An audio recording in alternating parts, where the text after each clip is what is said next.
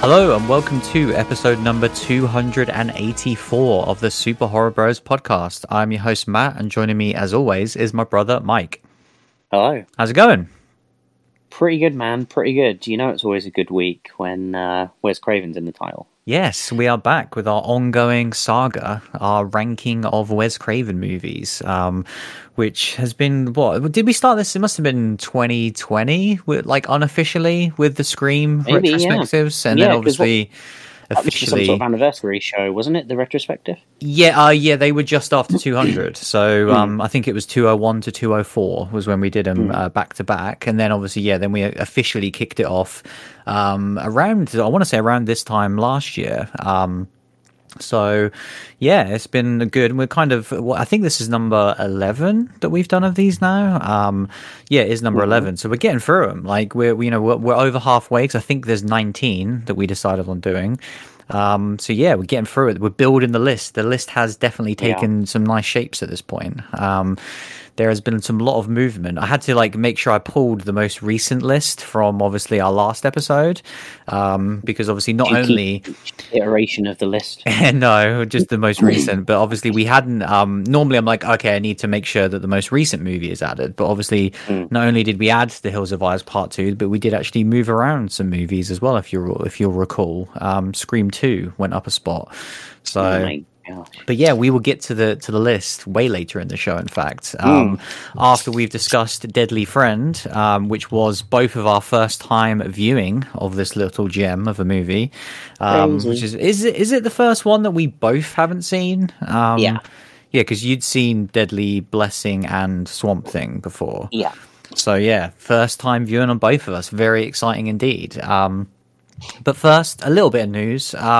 This first one is both hilarious and interesting, and I'm so glad. My favorite two things combined. I'm so glad that I've spoke about this now in the previous 2 weeks, because it makes me look like a genius. But it was also obvious.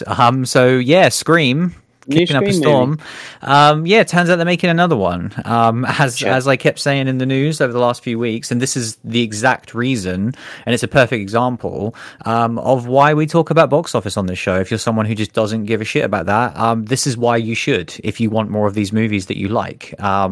Because when a movie makes $100 million worldwide, they're going to make another one. And exactly. Will Edgar Wright's next movie be a horror movie? Will there be a new Scream movie? I think, one of those was very clearly a yes, and one of them is most likely a no, and it's very unfortunate for one of those scenarios. Yeah, exactly. It's always, that's why it's gutting when movies that we love don't do well. And that is why you obviously want to see good movies do well. And this movie's done fantastically. The announcement is kind of what I expected, just with one small element missing. So they've Paramount and Spyglass have officially announced that they will be making another Scream. Obviously tentatively titled Scream 6. We do have the same duos of both writers and directors. So Matt and Tyler, who are the directors, and then James and Guy, who co-wrote the script together. So that's cool. That's all the same as the last movie. And that's it. That's kind of all we have. The one element that I am surprised we didn't get here was a release date. Only for the simple reason that production companies love to put their line in the sand nice and early and just stake a date. And so for them to just be like, January 2024, scare away everyone else. That's why they do it, especially with a behemoth like this, which is, it's probably one of the reasons why maybe Black Phone got delayed this year until June, that they probably saw the way this movie was trending and we don't want to, go up against that. So we're just going to wait. So that's the only element of this that I expected that we didn't get, is a release date. But obviously the other part of this is that there's zero cast announcements at this point, which is, again, what I expected. Now, obviously, to avoid spoilers, obviously, but obviously there were legacy characters in the previous movie. I guess obviously there's a lot to unpack here, and obviously talk about thoughts about just the movie in general. I guess there's not really much else to say, but I think that's why I wanted to point it towards this more specific question, was do you expect legacy characters? Because for me, I'd much rather they just weren't in it. But what do you think? I think at this point, I would like them not to be in it. But I also feel like it's extremely difficult to make a Scream movie without them in it at this point because they've been in them all. They I did feel like 90% of the last one.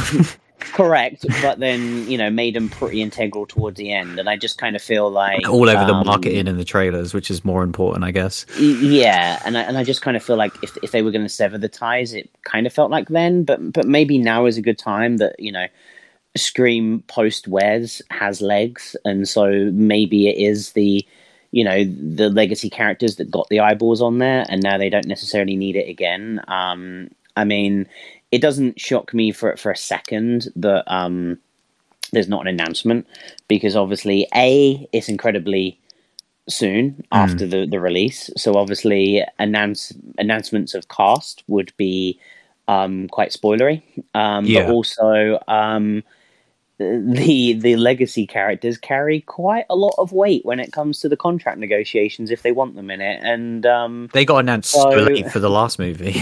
Correct, and that was the reason why I'm certain, because speaking just about the last movie now, you imagine the three characters were all sat there kind of thinking, well, what sort of blank check am I getting? Courtney Cox is like, I've just done a Friends reunion show. I mean, come on. Like, do you know what I mean? So, they're not going to get announced until very late doors because they're going to be the most expensive part of this movie if they decide they want any of them. Yeah, for sure. I think, I personally hope they're not in it, any of them. I would much rather them at this point. Yeah, I'd much rather them just move away from it. I think a lot of the things that I really liked from the last Scream were the new characters, like most of them, and so I do think that they've shown that they can just create I mean, like the Scream franchise has always done this anyway, because like Scream 4's new cast was incredible as well, and so I would much rather them not become one of these franchises, especially horror franchises that just constantly has to regurgitate the past constantly and always tie it into it's this anniversary of the first movie. Well, because it starts to become score at that point, where you're like, it's all got to go back to Billy and Billy's mum and what they did, or Billy's dad, and all of this stuff. Where actually, if we did just break away from it, and because I think going into Scream, like one of the things I forgot and I was reminded heavily of with this new movie in particular, is just how much I love Stab. I love Stab and the evolution of Stab and all of that so much. And I just think like if they focus on that and focus on, that being weaved into the plot and, fans of the movies and all of that stuff, like I love it so much. Anything with the Stab movies in across the entire franchise is some of my favorite stuff that's not kills, just in general. And so, for me, that's where I'd want the focus to be. Yeah, I think like the kind of theater experience when they're showing Stab in Scream 2 is like one of the best moments in the whole franchise, certainly in the sequels. I think it's so strong, and so I would love to see them kind of go into that more. But the Scream continues to dominate this year, unsurprisingly, and I'm sure we'll have more to talk about in the future. Congratulations to them all. Next up, this is a weird one because I could have sworn we've talked about this in the news before, and so maybe it was like a slight variation, but like I saw places reporting it in the past week, Variety in particular, so I thought, well, I'll bung it in here because it's something that we're both interested in, which is basically Disney Plus have given the green light to a new live-action Goosebumps TV series. So again, I could have sworn we've talked about this. I know there's been so many different iterations of Goosebumps recently with the films and cartoons and stuff, but I've always wanted just a proper, version of what we grew up on, which was the live action TV show, which is what I loved so much. And it seems like that's what this is, but with a caveat which is very confusing. So there's a plot synopsis. Which says the series follows a group of 5 high schoolers who unleash supernatural forces upon their town and must all work together, learning much about their own parents' teenage secrets in the process. So it's that sounds almost like a one continuous story, with them maybe pulling in different stories, and so it sounds like the 2015 movie. And what's even more interesting is the director of that movie, Rob Letterman, is directing the first episode of this TV show. So I'm kind of like, okay, well, what the hell is this then? Because I do like that 2015 movie, but it was completely different to what I want from Goosebumps, especially in a TV show. I purely want it to be anthology, and I purely want it to be one episode per book. So I don't really get what this is, and I don't know why you would want to just do a TV show version of that movie anyway. That just doesn't sound good. So yeah, I don't really know how to feel about this. Like, how do you feel about this one? I pretty much echo what you've just said. Like, I want the TV show. I want the thing about the Jack Black movie was that it was really fun and it had these nods to the books. It was its own story. Yeah. I want It Came From Beneath the Sink, Haunted Mask, Monster Blood. I want those episodic TV shows. That's what I want. I love those books. I have such nostalgia for those books, and I want those stories in their entirety. I don't just want a little scene where you see a sponge with a face. Oh, yeah, I remember that. Like, I want the episode. And I know I have the episode, but if they're going to redo it, that's what I want redone. I want the standalone episodes. There are so many books. There are, there are stories beyond the originals as well. It's not even like they necessarily have to do the stuff that's done before. But I think really, if you're gonna lean into it, you want to do the good stuff, the proper original content. But yeah, that's what I want. And so yeah, the announcement is disappointing with that synopsis for sure. I think it's just so rife for a new version as well, because for as much as I love it, and I rewatched them all only a few years ago. I think I did mention it on the podcast, but like, I wouldn't recommend it to people who don't have that love and nostalgia, because it's so goofy and silly. I don't think it holds up. It's pure nostalgia for why I love it. It's 90s TV budget, which for people that don't know was nothing. Like, until we had kind of like the post Lost boom, when like TV shows were actually getting budgets and getting actual world class actors in them. Like, TV was so barren for so long, and people forget. And like, yeah, I think now, like, especially with someone like Disney Plus funding it, it's going to have the most ridiculous budget, like all of their shows do. So like, I would love to see like a proper Goosebumps anthology with a Disney Plus budget. I just think it would be excellent, and I don't care if it's a kid show either. I'm sure I would still enjoy it. So yeah, I hope this isn't. Yeah, I'm assuming, or I guess I'm hoping this is just some like miscommunication in this announcement. But we'll keep. Hopefully that's updated. The plot of the pilot, and that is a Goosebumps book that I can't really pin a book to that synopsis, but yeah, hopefully that's what it is potentially. Could be a wraparound as well. Like, who knows? It's very confusing right now. And then last sort of news story this week. I just want to throw this in here because basically we had the BAFTA noms over the past week, and also the Oscar noms just came out today, which I've added a very small part about just to the end of this. But there is a few genre stuff in here worth talking about, which is always nice to see. So yeah, kicking things off with the movie that should have got way more love, but didn't, but at least got something, is Last Night in Soho. So it did pick up 2 nominations. It picked up a nomination for Outstanding British Film, which is actually only the second time Edgar's ever been nominated for this award. And so yeah, he got nominated previously for the same award for Shaun of the Dead, and that's his only ever previous BAFTA nomination across all of his films. Which blows my mind when I think about like Baby Driver and just so many different movies. I feel like that in particular though, Baby Driver. I think that across all boards, but and also the fact that Hot Fuzz wasn't nominated for Best British Film. Like, are you fucking kidding me? Like, yeah, it's just a joke. And so like, I wouldn't want to look at the list that year. Like, it would anger me. I did earlier because I was curious, and I've already forgotten all the films that were there because they were just forgettable movies. But yeah, so I'm glad that he's obviously got that nom. The other nomination for Last Night in Soho is for Best Sound. Obviously it got 2 across the board. Interestingly enough, also in the Best Sound category, is A Quiet Place Part 2. So that is its kind of singular nomination for the film. But as a side note, Millicent Simmons is nominated for the Rising Star Award, which is pretty nice. And that is the only BAFTA that is voted for by the public, which is a nice one. So it kind of got a couple of little nods in there. I think most notably out of all of this, because this was a huge shock, is that Julia Ducournau is nominated for Best Director for Titane. Which is an incredible kind of, I guess, upset or just shock, because Titane is not nominated for anything else. In particular, it is not nominated for Best Film Not in the English Language. I was going to say, I thought there was like a subtitled category. Yeah, that's what that's called. And then in the Oscars, it's called Best International Film now, and it's not nominated for either. But but she's nominated for Best Director, which is like, you know, stuff like Dune, for example, which is nominated for loads of BAFTAs. You know, he's not nominated for Best Director. So like, that is a huge win for that movie and for her. So that's it. You know, congratulations. That's awesome. And yeah, I mean, like Edgar, for example, has never been nominated for Best Director. So yeah, that's fantastic to see. And then kind of the other movie that we've obviously covered for the show, but we're big fans of, is Nightmare Alley, which did get 3 nominations at the BAFTAs.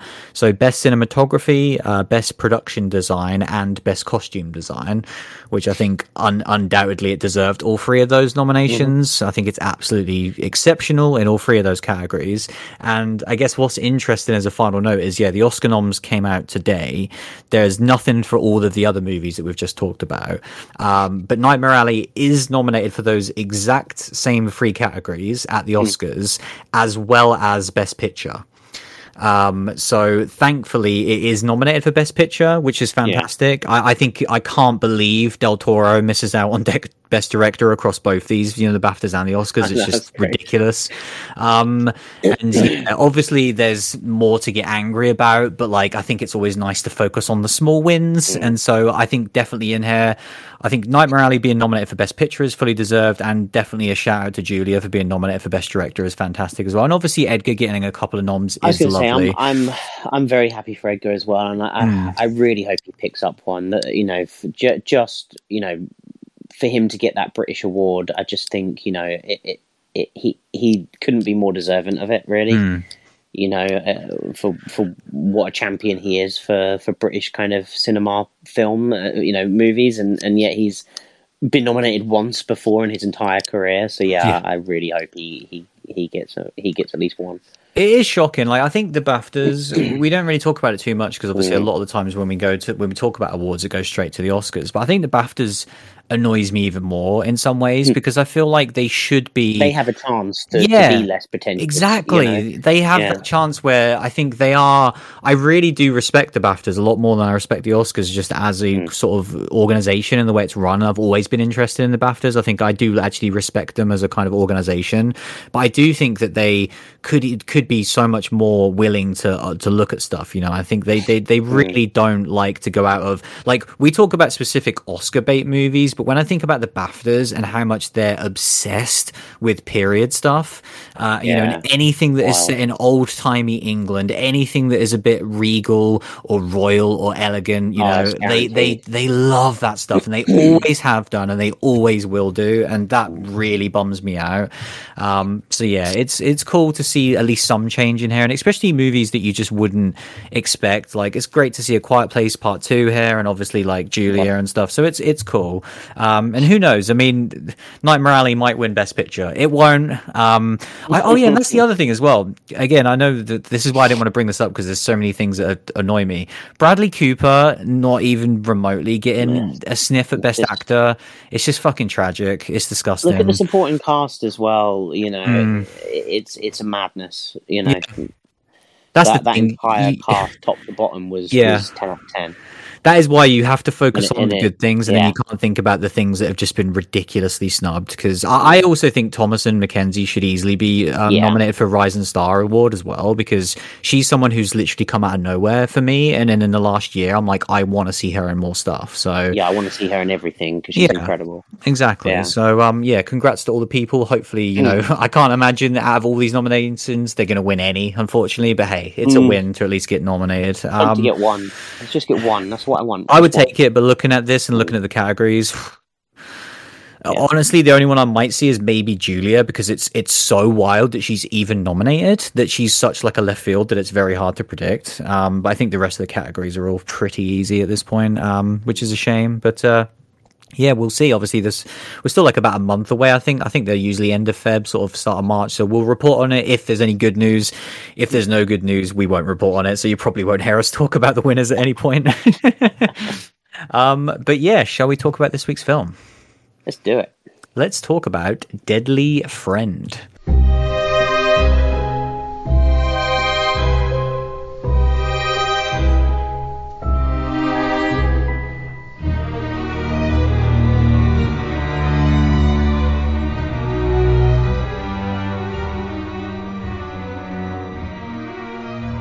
So yeah, this is a very interesting one. As we keep saying that neither of us had seen this. I think this is.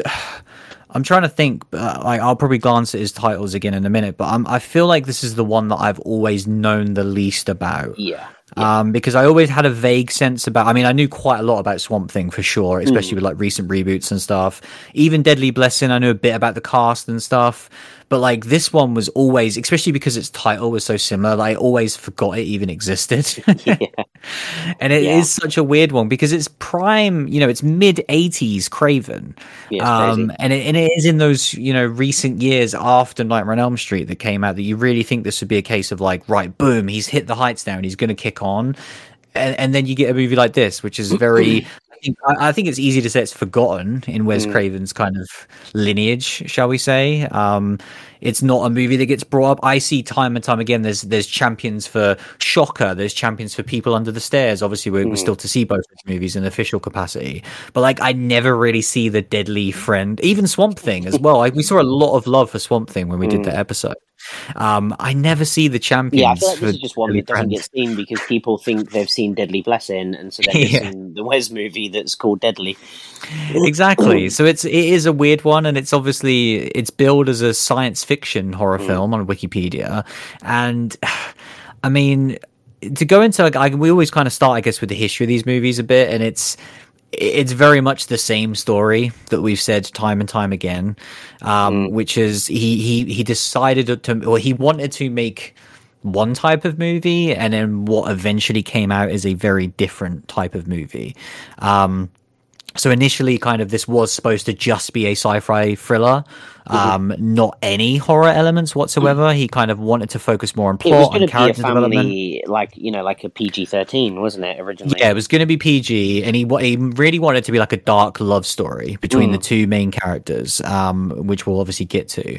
Yeah. And that was always his intention. And there's kind of a lot to go over here, but I'll just like briefly summarize that essentially there was an original cut that was shown to a test audience. The test audience did not respond well to it. They, criticized that it didn't have the usual Wes Craven flavors, the graphic violence, the kills, etc. So kind of Warner Bros, who were in charge of this movie, demanded reshoots, script rewrites, added in gory scenes, adding in dream sequences to try and cling on to anything to do with Nightmare on Elm Street, and essentially just butcher anything that this movie might have been at some point. And so the movie then got drastically altered in post-production, losing so many of the original plot. Obviously, once you add all of the kind of kills and horror sequences, the movie therefore gets longer. They then need to cut it down. So what are they going to get rid of? They're going to get rid of any sort of character development. So the movie ended up losing a lot of its plot, a lot of its actual, emotional scenes between the characters, and a new ending gets tacked on as well, which we'll get to because the ending is ridiculous of this film.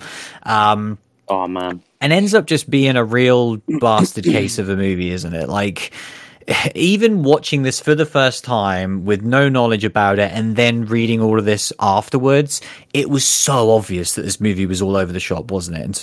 In terms of tonally, because it was like 1 minute I was watching this goofy robot, and then the next minute I'm watching this like graphic violence scene. I'm like, what is this? when we got because I think I messaged you after about 20 minutes of this movie, like, fuck, what am I watching? Am I watching the right thing? Because it's like this, it is like a 80s TV show. Like, Short Circuit's just come out and they're trying to do a rip-off of it. And you have like this terrible robot with this really weird voice. Voice, man. There's a teen comedy. Yeah. and then suddenly you get this dream sequence where a bloke gets stabbed in the chest Oh with a my pipe god. and starts spewing blood all over the person, and I'm like, what is going on? And I'm like, yeah, it's very jarring, definitely, when you watch this movie. Kind of not, I had no clue what to expect, so. Um, as the movie progressed, I remembered that I kind of had a rough idea of the plot, but the plot really doesn't kick in until the second half of the movie. Oh So yeah, when which we was had great for me because I had no idea what was going to happen, and so I was when it like yeah, turns and becomes a different movie, I did not see it coming at all. I was like, "What the hell?" I genuinely thought it was going to be this fun, goofy movie about this yeah, robot. just like kill a robot. Yeah. Because yeah, I mean, I guess, kind of, going into a plot for a movie that's this old. We do. I leave Don't Karen to worry about Paul. spoilers either. We don't worry about No, spoilers no, for there's these no old films. spoilers here. Yeah, I'm just gonna talk away.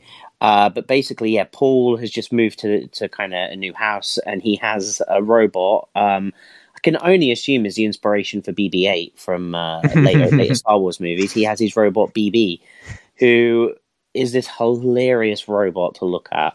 I saw that it cost like over $20,000. I was just going to say that. Yeah, the robot cost over twenty It thousand was dollars like to make. £700 as well, or something, or could lift £700. Like it was a It, fully it could lift £7,500 in 7,000. weight. Jesus Christ! Like I was like, why did they create like such a behemoth? Well, It's the just, thing about this that I don't understand is it costs 20 grand to make and it can lift that much weight. It but it says looks the like shit, eyes and were it doesn't. constructed from two 1950s camera lenses, a garage remote control unit, and a radio antenna taken from a Corvette. I mean, it literally sounds like it's hodgepodge thrown together, which is what it looks like, which makes sense in the movie. Yeah, if Why it on cost earth did it? 500 quid. Yeah, why did it cost 20 grand? Yeah, Wes was ripped off there. They knew he had that nightmare money. That's what happened there. Well, someone ripped off some Um, because someone pocketed 19 grand after the end of this. There's a yeah, so it says and the best Craven. part of a Corvette. Yeah, Craven used the company called Robotics 21. I would love to look up the tax returns of said Yeah. Robotics 21 and see if there was a W Craven involved in the company that maybe had a tax write off of 19 grand at the end of that. But yeah, this robot looks like an absolute piece of shit. Which just, but by the way, I loved. Yeah, Like, it was brilliant. but As soon as it starts, and you have this ridiculous scene of this guy Yeah. breaking into a car, and in this robot choking him while it's going like and just talking absolute gibberish. I was like, "What is this film?" the voice of the robot is the most infuriating thing ever. It's so annoying. It's out of this world how annoying it is. Like I can't believe that like got through. Like multiple people sat down and saw this movie and went, "Yeah, robot sounds good." Well, it's crazy. Like- It's Minions before Minions. Like it's this really annoying gibberish, which is perfect for them he is because they're yellow as supposed well. to be. Maybe Yeah, maybe he know. inspired BB-8 and the Minions movies. I tell you what, he's a trailblazer. Yeah, he is like a we've already trailblazer. established this at this point that Yeah. he creates Yeah. so much of a legacy that in areas that you don't even realize. You don't even realize that he influences Star Wars. Yeah. But yeah, so yeah, bloody Paul and BB and Paul's mum kind of move into this house, and like he basically meets the next door neighbor Samantha, and kind of instantly we can kind of see that she's got this abusive, horrible father, and we end up just kind of like going on this again. Like you can see where this movie was going to be, like them getting close to each other with BB shenanigans, and it's kind of like a buddy cop movie with kind of BB in the background and these two, getting closer to each other until kind of The bully scene as well is very much reminiscent of, like yeah. you're saying, of like this classic 80s teen kind of comedy where it's like, oh, here's these like guys in leather jackets that look like they're in their 40s, but clearly they're supposed to only be a year older than these teens, and like giving them shit. And so like the badass robot's going to help them out and scare away these bullies. Like it's pure classic like 80s teenness, isn't it? But yeah, then we get kind of the turn in the movie where a genuinely heartbreaking scene for me was when the crazy neighbor just shotguns the shit out of BB and destroys him, which Yeah. like it genuinely upset me. when he got shot. Like, I wasn't expecting him to get taken out like that. Like, I was like, poor BB, like, he didn't deserve that. And yeah, he gets taken out, and then very soon after that, Samantha's dad basically pushes her down the stairs, which causes her to slowly die. Like, it was a weird, like, for a scene, you know, for a movie that's got a lot of violence in it, this scene was quite strange and feels like it, you know, was clearly in the original cut and very PG, where she kind of falls down the stairs, she hits her head on the wall, she looks still conscious, and then he's like, Sam, are you okay? And then the next scene, they're like in hospital, and the doctor's like, yeah, she's brain dead. Yeah, like we're going to have to turn the machine off tonight. I had to rewind it. Yeah. I rewound it and watched. I was like, did she land, like, put her head through like a shelf or something? Like, what happened? And so, yeah, kind of Paul decides, you know, I've basically created AI with BB. I'm going to just shove, you know, kind of, again, you know, I don't know, when did Reanimator come out? Did this movie inspire Reanimator? I was thinking that, because I was thinking a lot about Reanimator watching this. I was too, and and I'm like, which they're one? Really similar. So I think Reanimator is just before, by the looks of it. Damn it! I hope Wes could get another little. But yeah, basically he decides to reanimate Samantha. Yeah, it was literally a year before, which makes so much sense. Yeah, it does make so much sense, because especially when they're like, oh, you need to add the gore to it. He's like, oh, I'm just going to ham Reanimator. Yeah, because yeah, we get this kind of scene where he implants the microchip of BB into Samantha, and now she is slow, you know, she kind of comes back, and she slowly becomes, you know, more and more I don't know, aware, active as the movie goes on. You know, she's kind of moves a leg and slowly starts moving, and by the end of the movie, she's pole vaulting police cars. And so yeah, this movie's crazy. Yeah, it's mental. I didn't know what on earth to expect, and having now seen it, I'm just like, almost feel like I'm none the wiser in some ways. Where I'm just like, that was bizarre. I think it's just a movie that, having seen it, I mean, it's really hard to even go back to just my initial reaction to it, because having now read so much about it, it makes so much sense. But like, when I was watching it, I was like, this is just, you know, you brought up Reanimator, which was exactly what I was thinking of when I was watching it, where I was like, Reanimator, the tone is perfect, because they just know what they're doing. So they know exactly what they're going for. The intent is there, and they nail said intent. And that's why, you know, I didn't watch Reanimator until when it came out. I only watched it in recent years, and I absolutely loved it, because I think all of it completely holds up.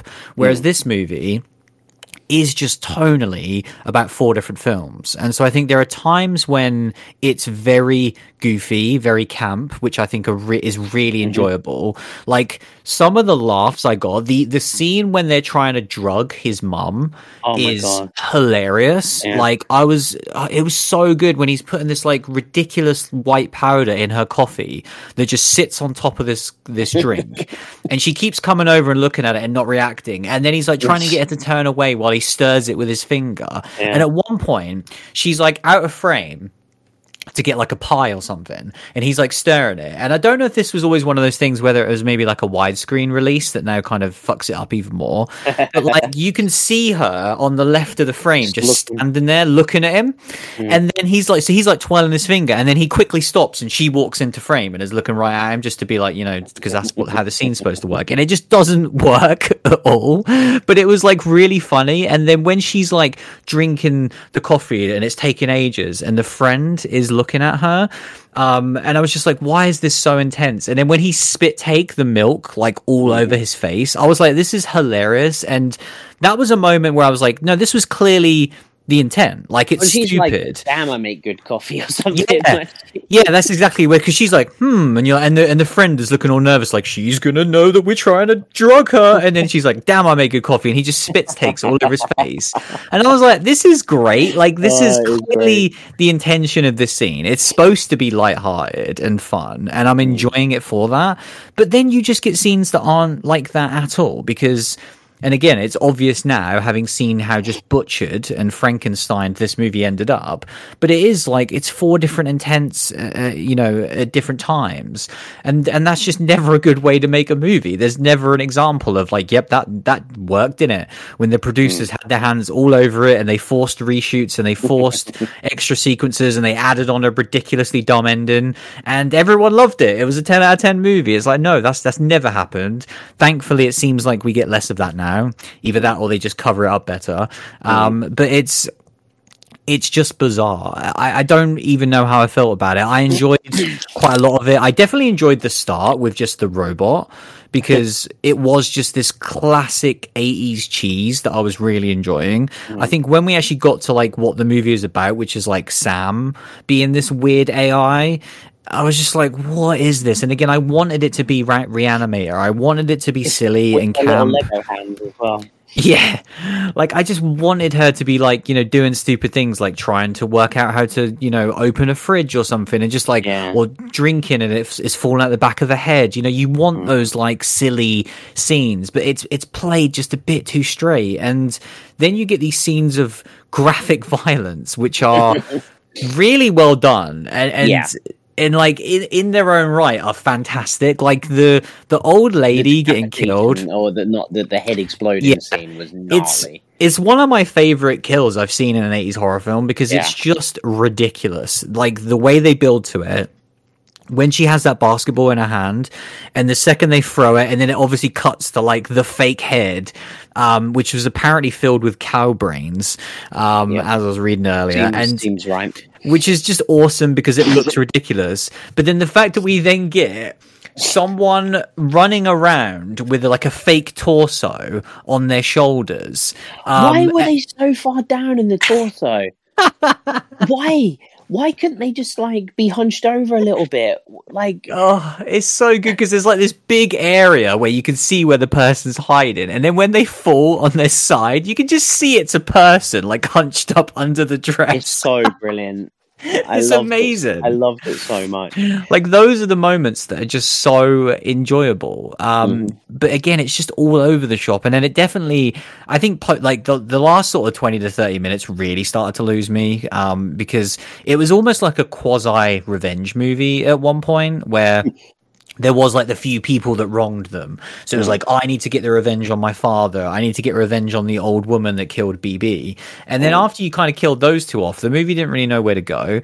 And that's where I guess it was supposed to be the intent of like, oh, they have this strong connection and all this stuff. But none of that's in the film because we didn't get to see it. So he kind of has this infatuation with her, but we see about 2 scenes with them when they're like both humans, and there's not really any chemistry there. There's just nothing interesting. Nothing. Yeah, it's just like boy meets girl, and they kind of like each other, and then she dies. Like that's it. And so I'm not like rooting for her. I'm not like emotionally invested in him trying to like save her or anything like that. And so by the time we get to the finale, at least there was some fun. Like when she lifts the guy over her head in the alleyway, that looked really good. I thought that looked really good. And I'm curious how they did that. Like I'm assuming it was with wires or whatever, but like it looked good considering. Well, he got catapulted clearly with wires, so I'm assuming it was wires to lift him. But so I really liked that sort of stuff. So that was fun. And then it was just a case of like, okay, the movie doesn't know how to end, so let's just get this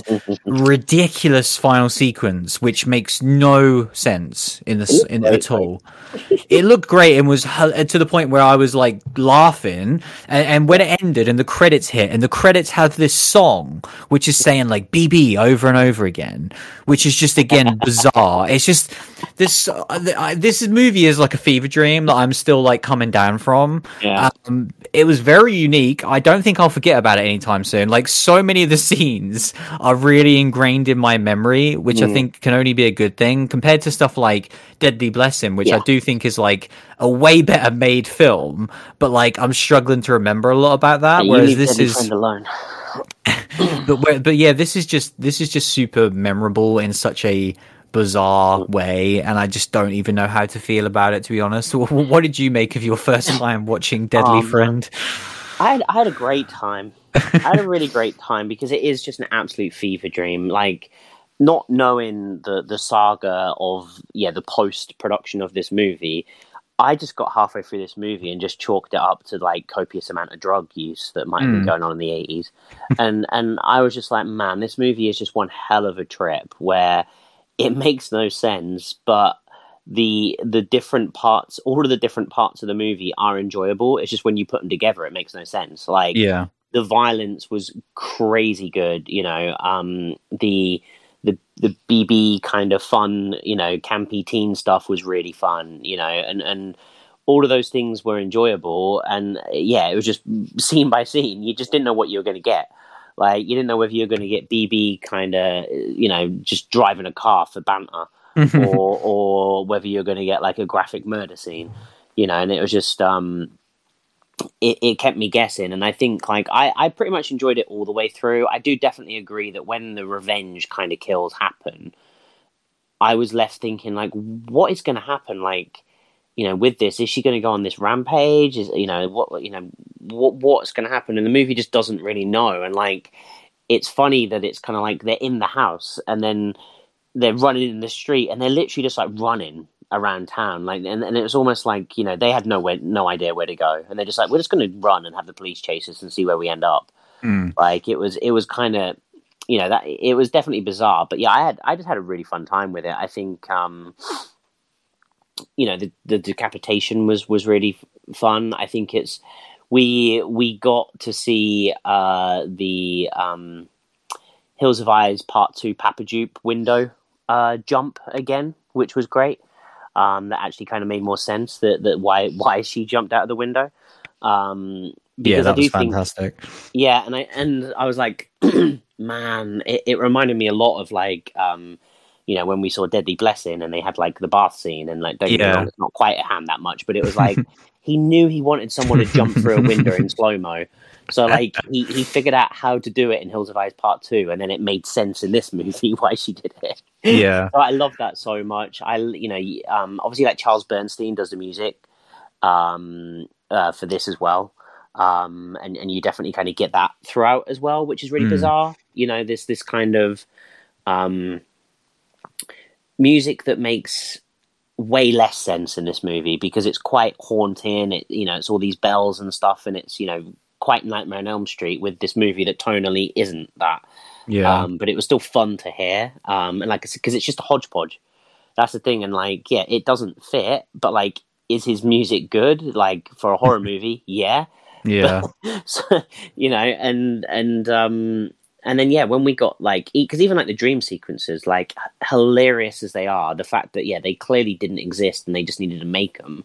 Like, and obviously, you know, we moan about dream sequences unless it's a Nightmare on Elm Street because it serves a point.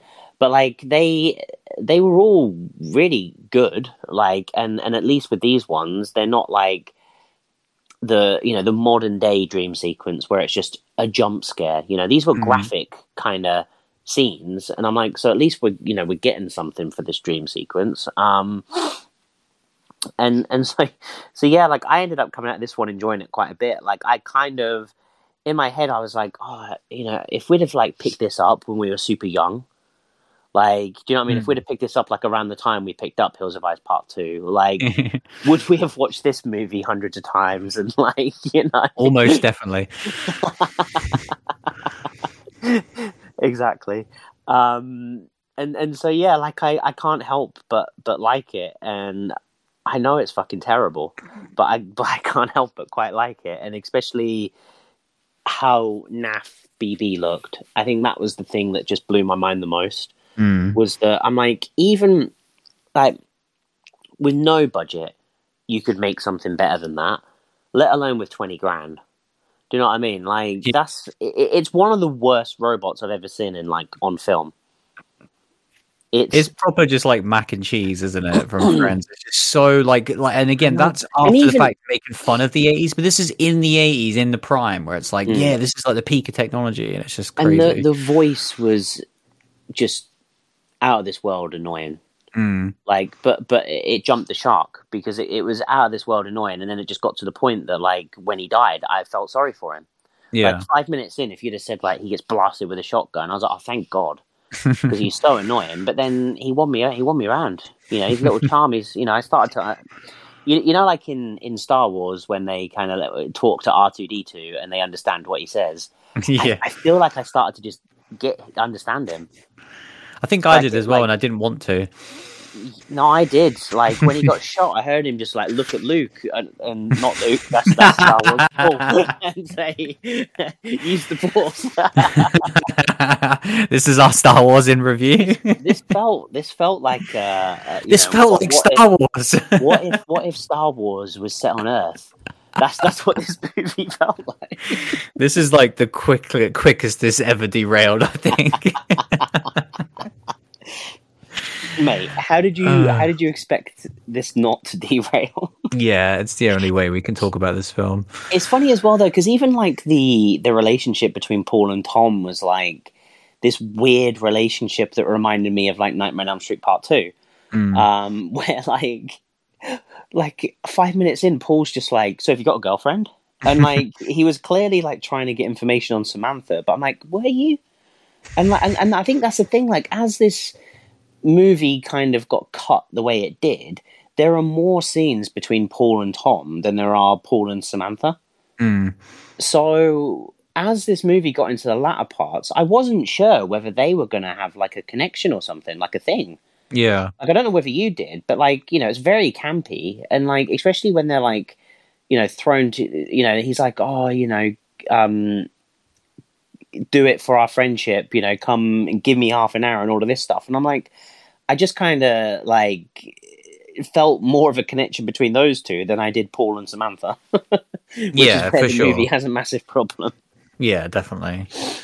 But yeah, and I think like it is kind of amazing how he created that kind of the gore and violence in this to the fact that it clearly wasn't there, and then he just kind of reluctantly did it is kind of crazy, isn't it? You know, you'd have thought that he'd have put like time and effort into it, and it's just kind of like, oh, you want the Craven effect, here we go, and then here's one of the most gnarly kind of head bursting scenes in all of 80s horror. Yeah, it is like it's definitely sad in a lot of ways, because we see it time and time again that Wes really just wanted to move away at certain times, you know, as his right to do so as a filmmaker. And then it was just time and time again these like the studios, and I think that's so consistent with Wes in his career that he just had no power or like influence at all. Yeah. And so like anytime the people, the big movies seen, anytime the big wigs with the cash told him to do something, he had to do it, because there was no other choice. Like it was, you do what the people say with the money, or you just don't get the money, full stop. Whereas I think now we are in a better position in terms of like the actual creative minds, the actual talented people, not just the people with the money, do get to have more of a say, thankfully. And obviously, ultimately, that's always going to come out with better art at the end of the day. Definitely. Yeah, speaking of the actual violence as well, obviously we have to talk, as the ongoing saga with every Wes Craven movie, his battle against the kind of certification boards. Only Wes could make a movie that he aimed to have produced as PG, then had a battle to get the rated R. Yeah, it's just ridiculous. Like, he makes Rob Zombie look tame, doesn't he? Yeah, he really does. Like, they had such a problem with him for so long, and it's exactly what you said. Of once you get on their shit list, you're on it for life. It doesn't matter. He could have made kids films; they would have still had a problem with him. And yeah, this is specifically obviously with the MPAA, and as always, them along with the BBFC are the biggest waste of spaces and a completely pointless organization that is no longer needed in today's society. We've already talked about that in depth, so listen to the previous episodes because I don't want to go over it. But yeah, we have very strong thoughts on them and their views on kind of cutting things out of movies. It's just purely against the art form, in my opinion. But yeah, he's talking about obviously the basketball scene, and he says, on Deadly Friend we had a scene where a nasty old lady gets her head knocked off with a basketball. The actual scene as it was originally cut was fabulous. She was running around the room like a chicken with her head cut off for 10 or 15 seconds. It was bizarre and wonderful, and they cut the shit out of it. So I compiled what we called our decapitation compilation, all of the films that I knew of that had decapitations in them that had an R rating, and I sent it to them. They immediately clearly sent it back saying that they just base it on what they feel in the room at the time. And we had like 8 or 10 films. It's a film by Wes Craven at the start. Yeah, I mean, it just shows you how fucking pathetic it is. But yeah, he said we had about 8 or 10 films in there, like The Omen, where the guy gets his head cut off by a sheet of glass, and it didn't matter to them at all. So yeah, just another kind of prime example of these battles. And yeah, he had to I think there was something like 13 different edits, back and forth. Yeah. And it is just that classic thing of we talk a lot about the power of editing and stuff, and especially with a movie like this, which has already got all these reshoots, all these edits, tacking on a new ending, all of that. It's all jumbled, and then you have the MPAA that are saying, okay, you need to cut this, and this a total of 13 times before it then gets the rating that obviously the production company won. And it's no surprise that you're left with a movie that is just so hodgepodge, where you're just how did any movie come out fine back in the day? When as we're going through this though, I just am grateful, because I keep thinking to myself, why did Wes keep making films? Yeah, I know, yeah. Because he just battled everyone. He had to battle the ratings board. He had to battle his own producers and people that gave him the money. He could never have the creative freedom to do what he wanted. Have we ever truly seen a Wes Craven movie where he got to make start, beginning, and end how he wanted? Even when we have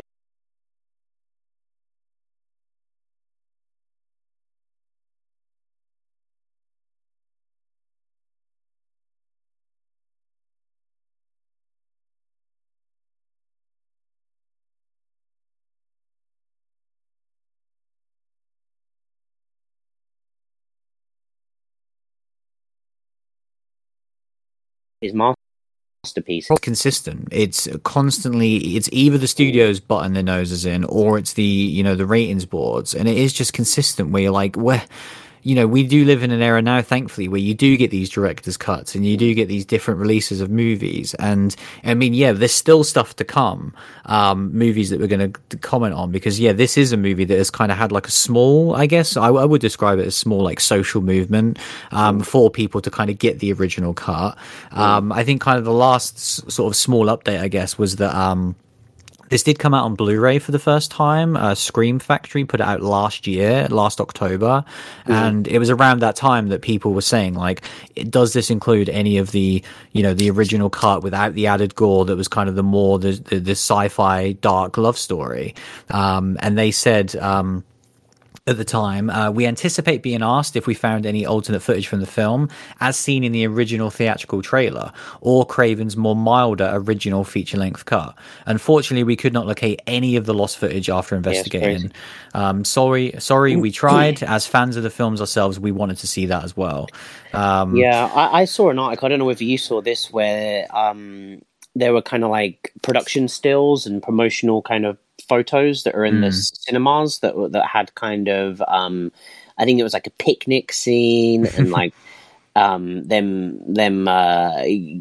get given a gift on a bench and kind of kissing and all of these different kind of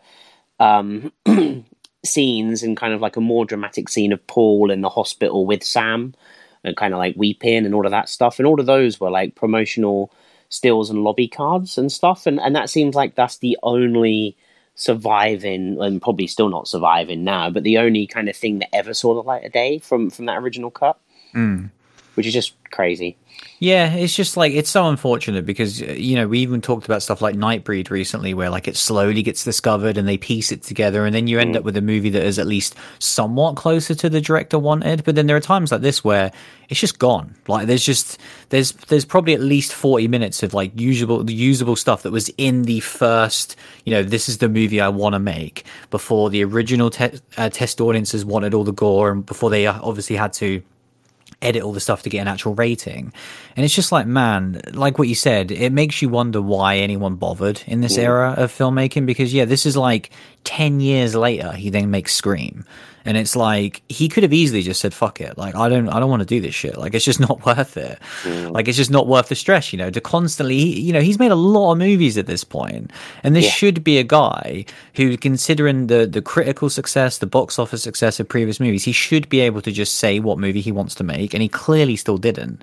There's another aspect as well here that he was talking about being rushed, where basically he had to deliver the first cut of Deadly Friend at the exact same time that they also New Line wanted the original script for Nightmare on Elm Street 3. Which was he was writing, and so it's basically he was doing two things at once, which he was also saying that made it very difficult to kind of get the quality that he wanted on both of them. So yeah, it is a bummer because I think it's literally impossible for me to even think about this movie without thinking about all of this stuff. And I think even when I watched it for the first time, it was just so obvious. Like, I think even stuff like other movies that we have obviously had these outside influences, it's not been as jarring as this. This was like one of the most jarring I've ever seen, where I was like, I don't even know how to judge this as a film because it's just tonally all over the shop. And then we have these self-contained moments where I find this bit really funny and goofy. I find this gore really good. I like this stuff with the robot, and there is something of a story here, but it's just all over the shop. And by the end of it, I'm like, man, I don't even know how to feel about this movie other than that it was clearly missed potential, and clearly is just another example of bad things that happened in the film industry around that time. Which, yeah, is a bummer. Like, it's such a bummer for Wes, obviously, because, yeah, and especially for fans, like that is obviously the dream, and it's why you see these social movements. The other one, which obviously we'll talk about a lot more when we get to it, is Cursed, which had a lot of different cuts and edits and blah blah blah. And so those are kind of like the two. Shit, man? Like, I know, like that's the thing. Like, I'm talking about now, like the 80s, but like Cursed. I mean, again, we'll get to that. It was a way more recent movie that had pretty much all of the same problems this did. And it's just like, man, why don't they just let a dude make a film and just see what happens? Like, is it really that hard of a concept to follow production companies and producers and all this test audience bullshit? Like, it's really frustrating. I know what you mean, but I still, like I say, I still enjoyed the movie that was put in front of me just because of its craziness. That, yeah, like if, if we're like talking about Nightmare Alley one week and then we're talking about this, then it's, it's insanity. But it's just like, well, it was still a fun ride, and just to see, someone that's clearly talented, and we got these, scenes reminiscent of Nightmare on Elm Street, kind of, the camera coming through the window and then kind of, tracking to Paul in when he's in bed asleep, and kind of, feels very reminiscent of Nightmare on Elm Street, and obviously with the music as well. Clearly the boiler scene as well, like the dad's kind of death in the boiler scene. They literally told him, like, oh, when you have the violence, we're going to need some fire and a boiler going on, like, because like I watched the trailer for this. I don't like after I watched the movie. Yeah. BB's not in the trailer. Yeah, I read that earlier, and I do want to watch the trailer now, because I heard that, like, obviously in terms of the marketing, they just fully tried to market this as a horror film. It's all just like the final act stuff. It's like basically it like says like, oh yeah, she's basically reanimated, and it's just like brilliant. Like, it is just gnarly, and yeah, like I said, I didn't know what to expect, but I could never have expected that. Yeah, you mentioned the boiler scene, and obviously we got a burned guy. But we didn't get a flaming guy, which was really disappointing, because that was one thing that I was looking for in this movie, where I was like, okay, this is classic. So many of Wes's movies at this point have had at some point a man running on fire, which was clearly something Wes was just obsessed with in this era, where it was like, it just looks so good. And to be fair, it always looks great. It always looks dangerous as fuck. But it always looked fantastic. Because it always is dangerous as fuck. Yeah, maybe he just run out of stuntmen at this point, but like, I was a bit disappointed that we literally cut from a guy and then he's burned, and I was like, oh man, like, who knows, maybe that was on the cutting room floor. I think after Nightmare on Elm Street, because that guy was a psychopath. Yeah, Wes was like, okay, if you could just burn for like 5 seconds, that would be great. And he was like, you want me to burn for 35 seconds? I'll do 50.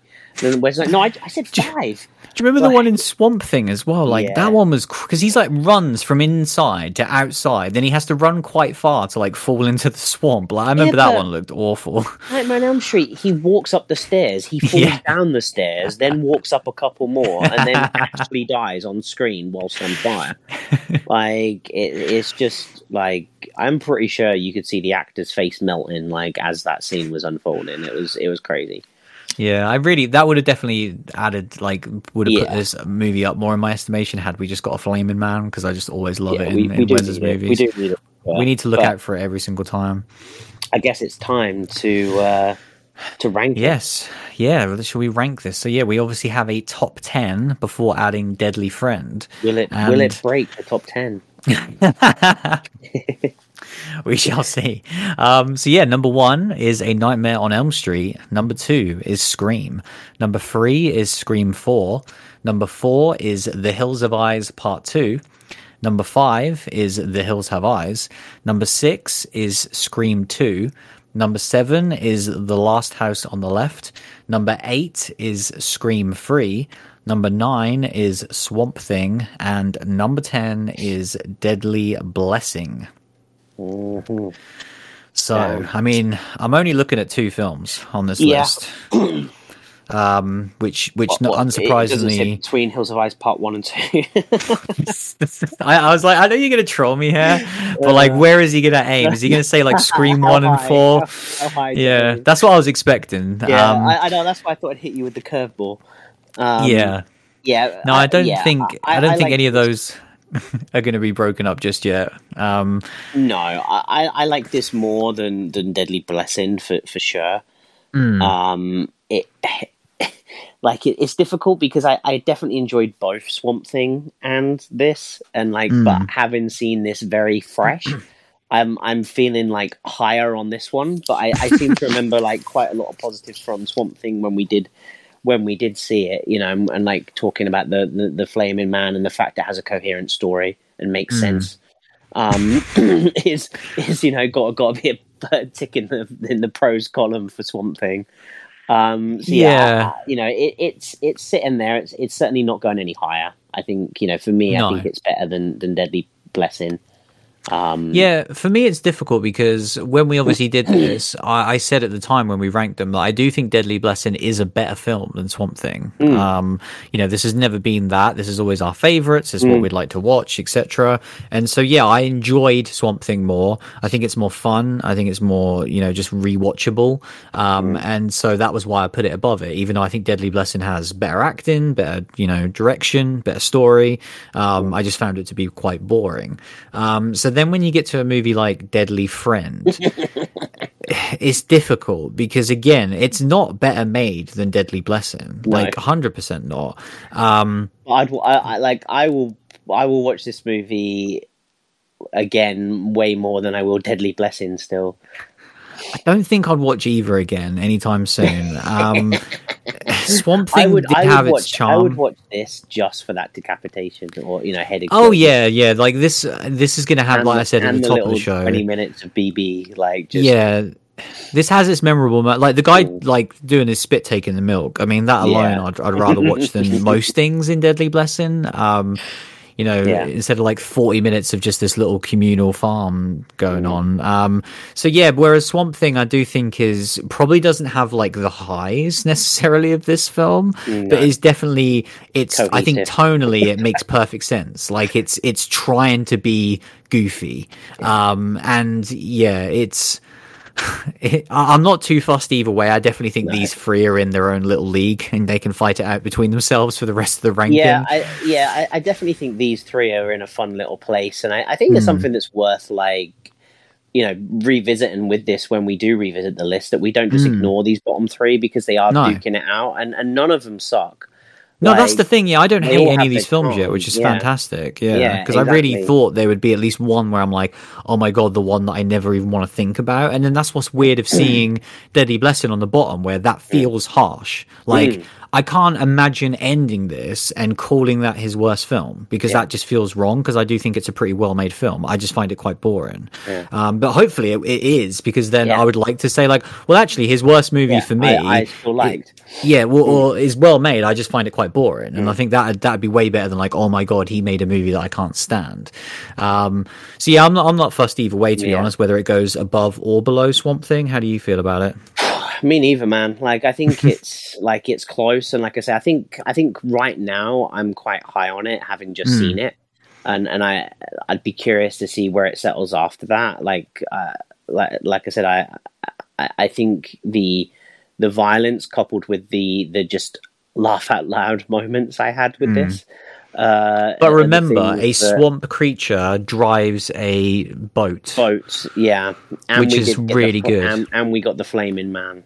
Yeah, like some of the stunt work in Swamp Thing is spectacular. How crazy it is. I mean, if we're comparing them as two movies, it's not even, two actual kind of like which ones are more competent and technical feats, then but if we're going to do that, we need to bring Deadly Blessed back in the conversation. I think it should probably go below Swamp Thing for now, and we'll see where it sits for there, because like I said, it's easier to be higher on these movies when you first see them, and I think it's always better to kind of just let the dust settle a bit as well. The more important thing is how low Hills of Ice Part 2 is on this list. We'll get to that in a second. So so obviously Deadly Friend did break the top 10, coming in at number 10. We now have the dual Deadlies at the bottom of the list. And the rest of this list is shaping up like it's. I love it because there's so many movies on here I like, but then every now and then you glance at it and you're like, man, Last House on the Left at number 7. Like, I really like that film. And then even Scream 3 is fantastic, but it's number 8. But then you look what's above it and it's like, it gets difficult. I'm even looking at Scream 2 above Hills of Ice 1. I'm like, maybe, which one would I rather watch? Who knows? Like, it's difficult. It's not good. So are you feeling fruity about any of the other movies, or are you pretty happy with the 11 as it stands? Not, if I'm being serious about it. Like, I think it sounds good. Like when you're going through it, and like you say, it's kind of crazy that you almost get to the end of the list, and I'm like, I'm waiting for the trash. When you are saying things like Last House on the Left and it's number 7, it's like, does that keep in the top 10 by the time we get to the end of it? Like, I know it feels so crazy if it wasn't. It felt like a no-brainer that would be like right up there. Do you know what I mean? But like, it's it is how it is, and like I say, I think that's the fun part, that as we're seeing these movies, we are getting quite a lot of enjoyment from them all, even these ones that we've never seen before. Oh yeah, like it's always a blast watching these for the first time and just being like, what on earth are we going to get this time? I definitely enjoyed that aspect of it. And actually, I'll probably be getting a similar-ish experience next time, because do you know what's next on the agenda? What have we got next? Shocker or no? There's one before it. So another movie that I haven't seen. Yes, it is indeed The Serpent and the Rainbow. Have you seen this film? I've never seen this one either. Right. This one is one, like, just the image alone, like, I've seen so many times from, like... I like the poster of this one. Yeah, like, DVD of this so many times, and, like, I don't know why I've never, like, picked it up. But this one seems pretty gnarly. Yeah, it sounds cool, so I'm looking forward to that whenever we do get to it. Which will probably be in about a month or so. We usually try and keep these going. Next week. Yeah, it might be. Yeah, let's be honest. I was going to say, because next week we have nothing planned. I was going to say, I don't know why you're talking about 2 or 3 weeks. So next week, Serpent and the Rainbow. That would be hilarious. I'm kind of down for that. It would be hilarious. At this point, it's like, man, 2022 is just bizarre because, like, as we keep saying, there is so much coming out this year that I'm looking forward to. Just none of it's now. Just not yet.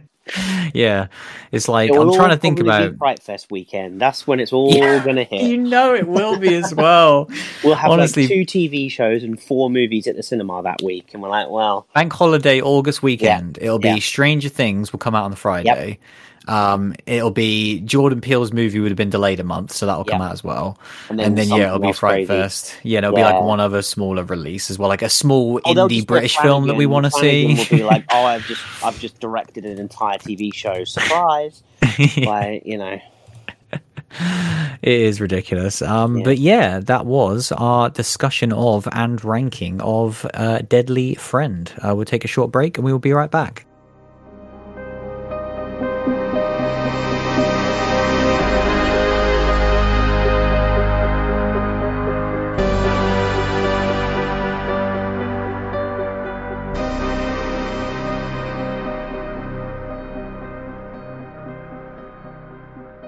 So yeah, just before we head off this week, we did have a quick email actually this week from Sean, who just says, guys, I have received grief for having this movie in my top 10, but I don't care what anyone says. I had a great time with this one, and I know that I'll be watching this movie many more times in the future. I unashamedly love this film. And he was actually talking about Resident Evil, Welcome to Raccoon City, which he picked up on 4K.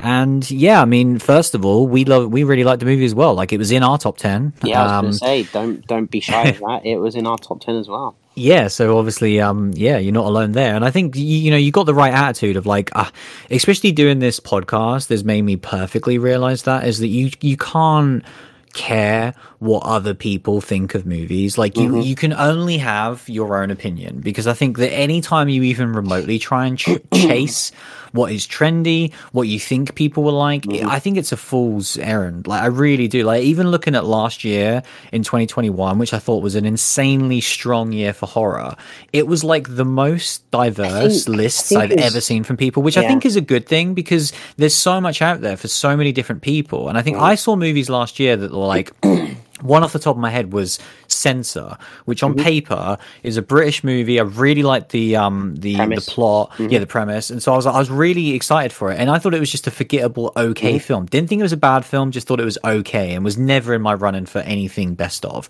I saw people that had it at number 1 last year, and so like I think that just shows you that there is so much out there that will just resonate with so many different people. So yeah, you can never worry about what other people like or dislike. I think that's the thing, and especially when you see the amount of movies that like we see for the show, and like we know that Sean sees week in and week out. It's like, and they just come out in general.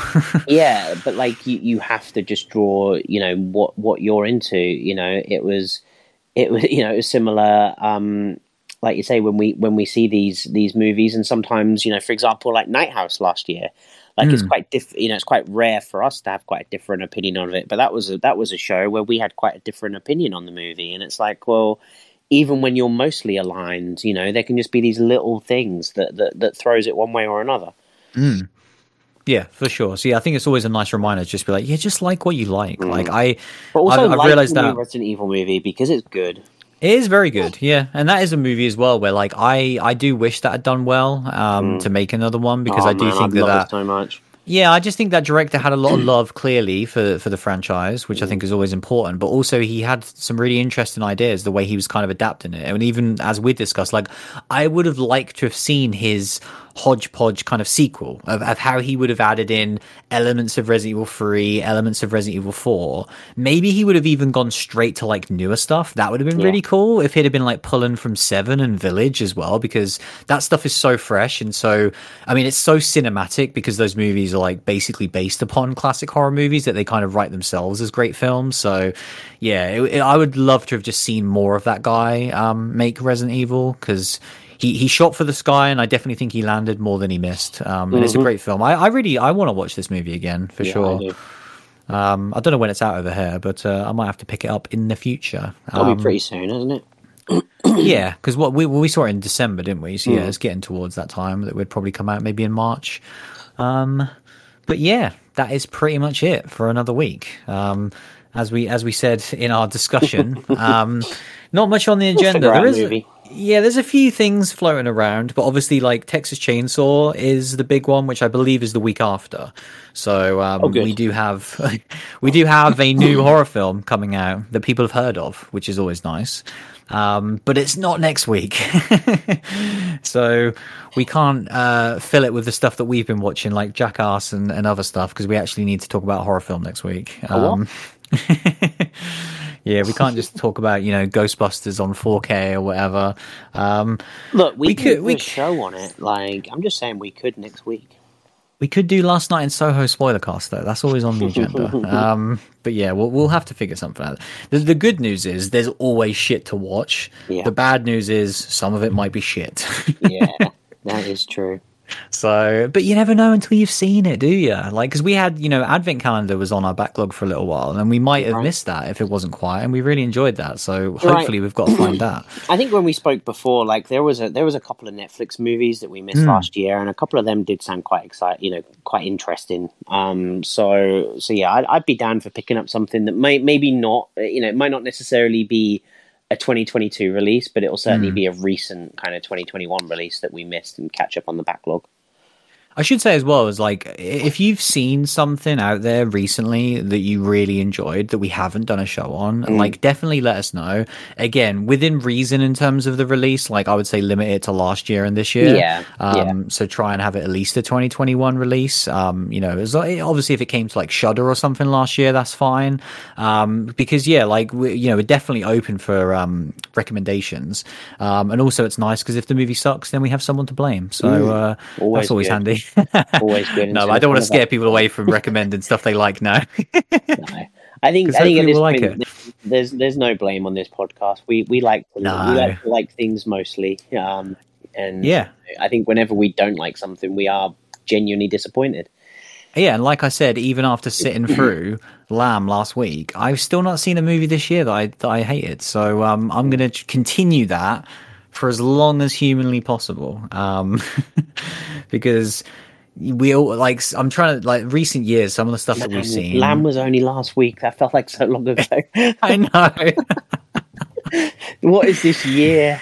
I know. It's the year that just like somehow just is not moving, even though it should be. And it's like we're seeing great films, but not horror films. Because to the point where even like, man, how much of like Batman and Morbius are horror? Because like that's the level we're at the minute, where we're like we're gonna see these movies. At this point, I'm like, Morbius is a straight up horror movie. Oh yeah, 100%. It's a vampire film. Like if we just ignored that it was superhero, we would definitely be just seeing any vampire cinema horror film. So I think that's on the table. I think Batman is pushing it a bit, but we'll see how we're feeling in mid-March, because who knows how we'll feel. It's been on the feed before, that's all I'll say. Yes, it has, and not many people would have ever listened to it, but hopefully no one. Yeah, hopefully no one. But if you were OG enough, it was on the feed. Yeah, if anyone is still listening who remembers that this isn't a lie, because you may think we're joking, we did an episode on Batman v Superman: Dawn of Justice. Yeah, and a genuine show that was titled that. It wasn't just like an end of show discussion. Off the top of my head, it was something like it was like episode 5. No, I think it was really early. Oh right, yeah, and I think Suicide Squad was around like 14, but yeah, we reviewed anything we saw at that point in the early days. Yeah, which honestly at this point I feel like we should bring back, because we might have to. Yeah, well, we've seen some great films that we've both really, really enjoyed at the cinema in recent months that we just haven't even mentioned on the podcast. So yeah, we'll have to wait and see. But yeah, that's all for next week. But that was our discussion of Deadly Friend. Thanks for listening as always, and we'll see you again very soon. See you later, everyone. Soon enough anyway, shut up, I can't, mainly because I never could. How could I start now? Honey, I'm down, now